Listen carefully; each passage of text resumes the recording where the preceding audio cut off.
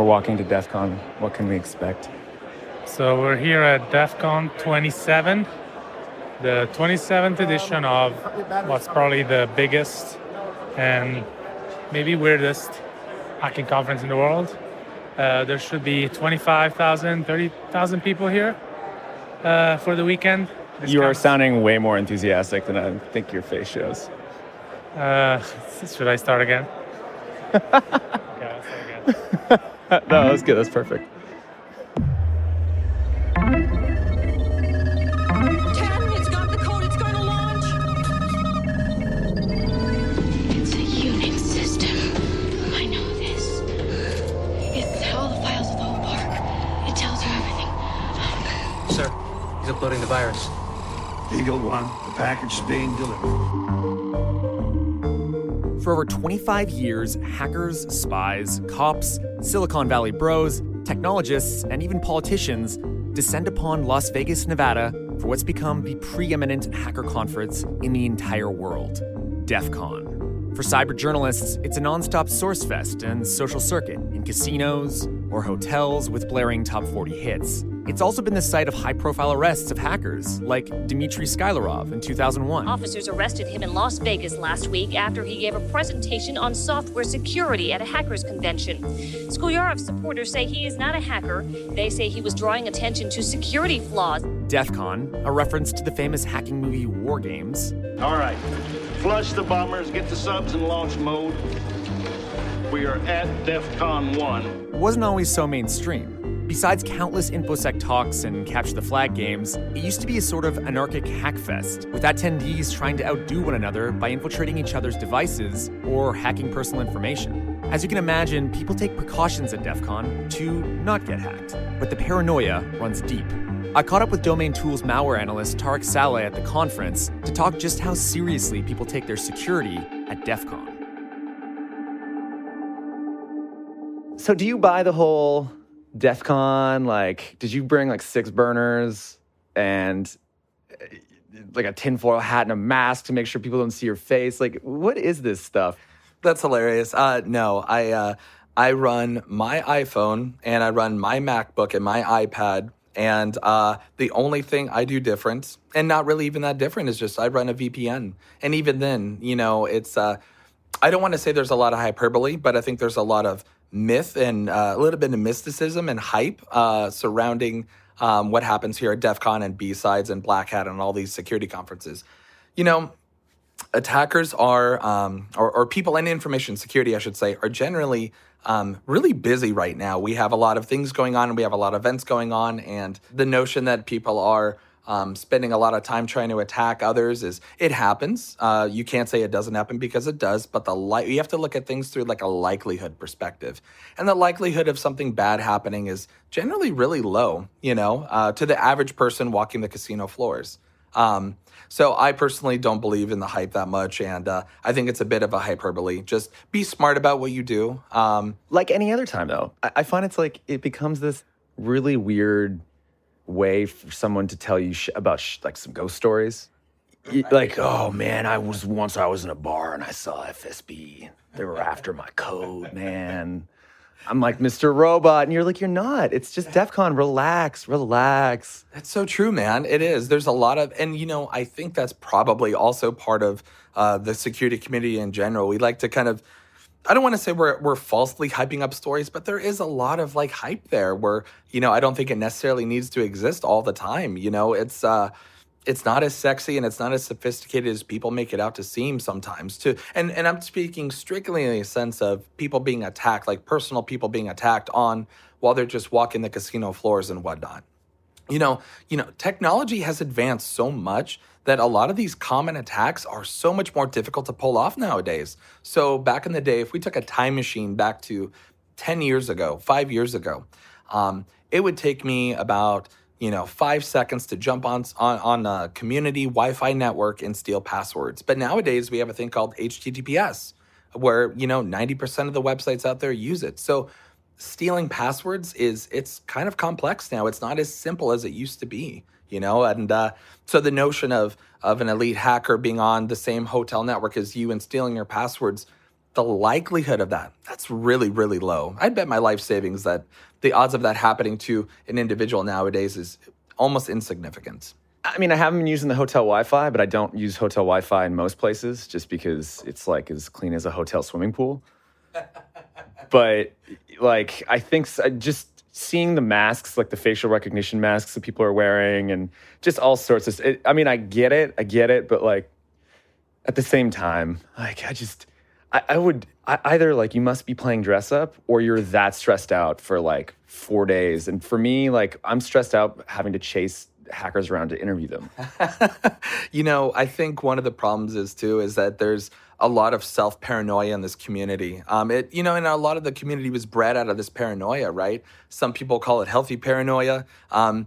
There's a thing called threat modeling too. And threat modeling, just to be super quick about it, is just take a look at who is the type of individual that would attack you and kind of build a defense around that, right? So if you're walking down the street in like a shady part of town and, you're going through an alleyway, you kind of have to threat model, okay, what's the likelihood of me getting mugged here? And what do I have to lose? And maybe I should just take a different street. And there's a lot of individuals in this community. And, I know I'm going to, make probably some enemies by saying it, but I think they're way too paranoid about things. Wearing these, facial recognition masks, it's like, well, we're in the middle of Las Vegas where it's the amount of CCTVs in this area are overwhelming. There's, tons of people in a public area. Like, I don't understand what you're trying to hide from or who you're trying to hide from. And what's the likelihood someone's going to, recognize who you are? And what's the impact of that? So what if somebody knows who you are right here? You have to threat model it. But however, if you're going to a country, maybe like China, where we've seen weaponized facial recognition, then I think you have a legitimate case. The Chinese government has plans to use this new biometric technology to cement its authoritarian rule. The country has ambitious plans to develop a vast national surveillance system based on facial recognition. You're threat modeling it like, okay, I'm in an environment where the likelihood of facial recognition being used against me is much higher. Absolutely. But if you're a bad guy, attending this conference, because there are some, I would question you even being here. But, the ones that do and use anti-facial recognition, okay, maybe I could see that. I still think you're silly, but, it happens. As soon as you wear that mask, I'm like, you're either, like, you become different in a target. Like, come on. Well, isn't it ironic that you're attracting more attention to yourself by wearing a mask that is designed to, like, make you not be recognized? This is part of that hypocrisy that I see all the time in the community that I just get a little bit kind of frustrated with. Like, for example, yesterday I was meeting a buddy's buddy, and I was like, oh, where do you work at? And the person was extremely paranoid and just said, I work at undisclosed. And I'm like, oh, okay, man. Well, you probably work at Arby's. That's cool, man. Whatever. Like, the paranoia is something I personally don't get, because you have to threat model it. Otherwise, you are just maximum stressed out all the time. I'm just trying to make conversation and say, hey, how's it going? Where do you work? What do you do? And met with like, oh, I can't tell you where I work. Like, okay, well, I guarantee you don't work at the NSA. So, which is an acceptable answer. Like, if you worked at the NSA, I totally get it. Like, yeah, you can't tell me where you work, but you do InfoSec for Arby's or something? Like, come on, man. Do you mind saying what you do or no? I work in cybersecurity. I won't say more than that. I agree with you. It's just like at a certain point, I'm like, you're just gonna ruin your life trying to run from this. Like, you gotta just live your life.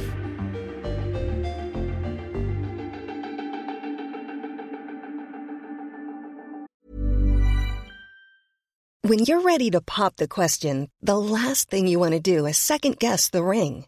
At BlueNile.com, you can design a one-of-a-kind ring with the ease and convenience of shopping online. Choose your diamond and setting. When you find the one, you'll get it delivered right to your door. Go to BlueNile.com and use promo code LISTEN to get $50 off your purchase of $500 or more. That's code LISTEN at BlueNile.com for $50 off your purchase. BlueNile.com, code LISTEN.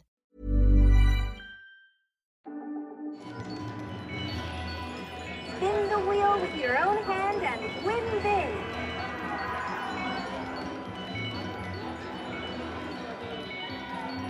So my partner in crime in Las Vegas for DEF CON this year was Motherboard reporter Lorenzo Franceschi Bicherai.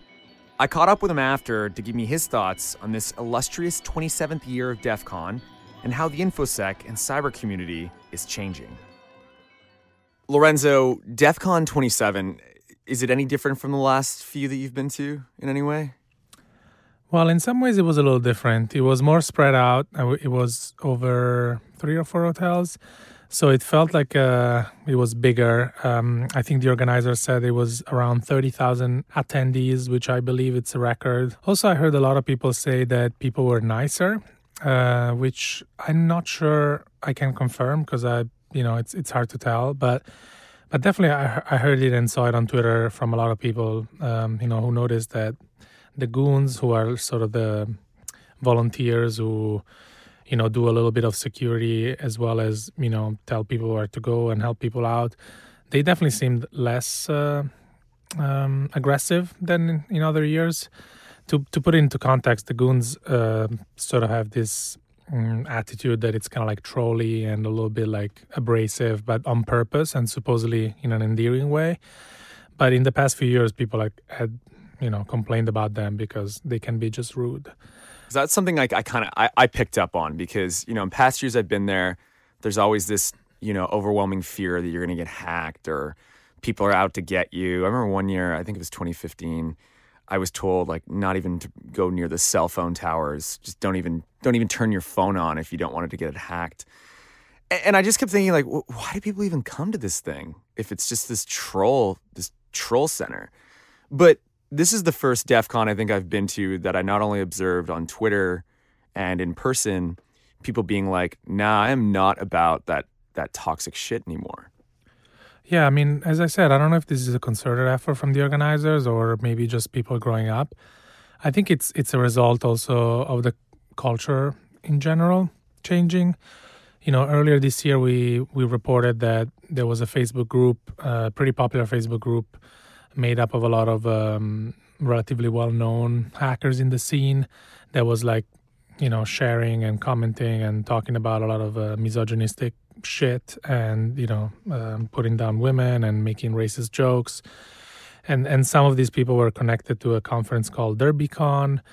Obviously, DerbyCon, said that they were not responsible for their volunteers doing this stuff.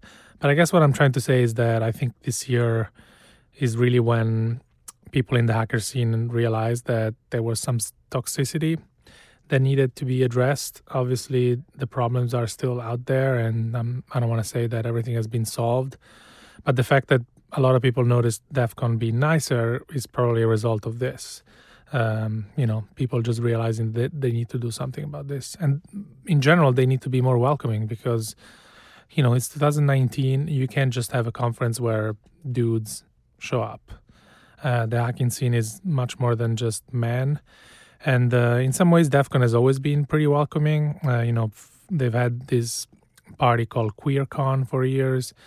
It's very common to see trans folks and, non-gender conforming people at DEF CON. But yeah, in some ways, maybe this year was even better and even more welcoming. And that's great. I mean, I think that's how it should be. At the same time, too, we had some people women calling out some of the bullshit on Twitter, which I thought was excellent and just I couldn't have said it better myself because sometimes when you hear the way hacker men talk about things, it's not cool, it's not fair, and it's also just really aggressive. Yeah, it's just bad.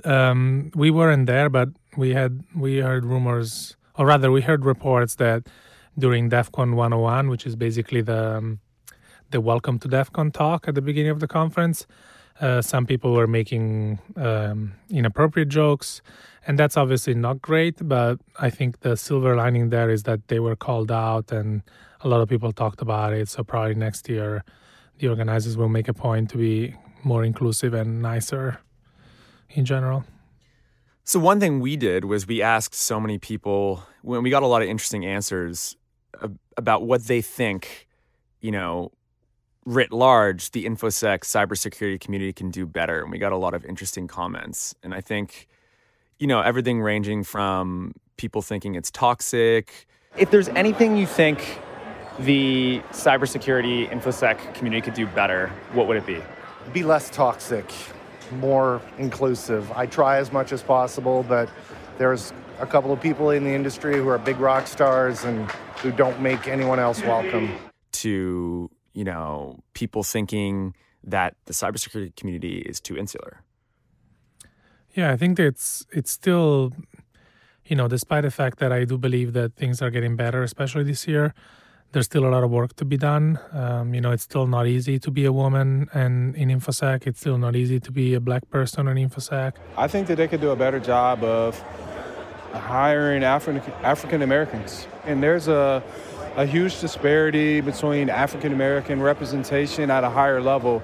You see African Americans at the help desk to the system admin level, but when you start to go up to CISO, CIO, and all those levels, senior level positions, you don't see a large representations of African Americans. So I think that as an industry, we could strive to do better. As much as we're doing for women, which is very great, I also think that we can make that same effort for African Americans. It's going to take a while, and it's going to take an effort from everyone, a concerted effort to call out bad behavior, to make an effort to be more inclusive, make an effort to be more welcoming, make a point that, despite what some people think, you can be a good hacker without being a man.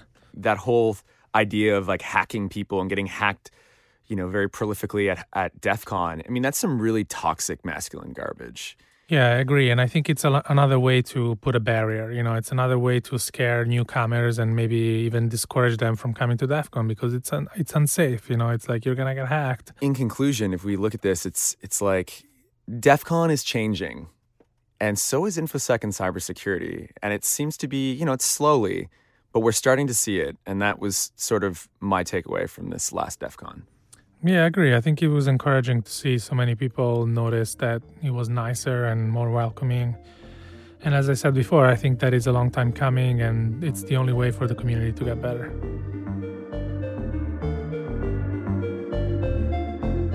This week's episode was edited and recorded by Brian Arnold, hosted and produced by me, Ben Maku, and you will hear from us next week.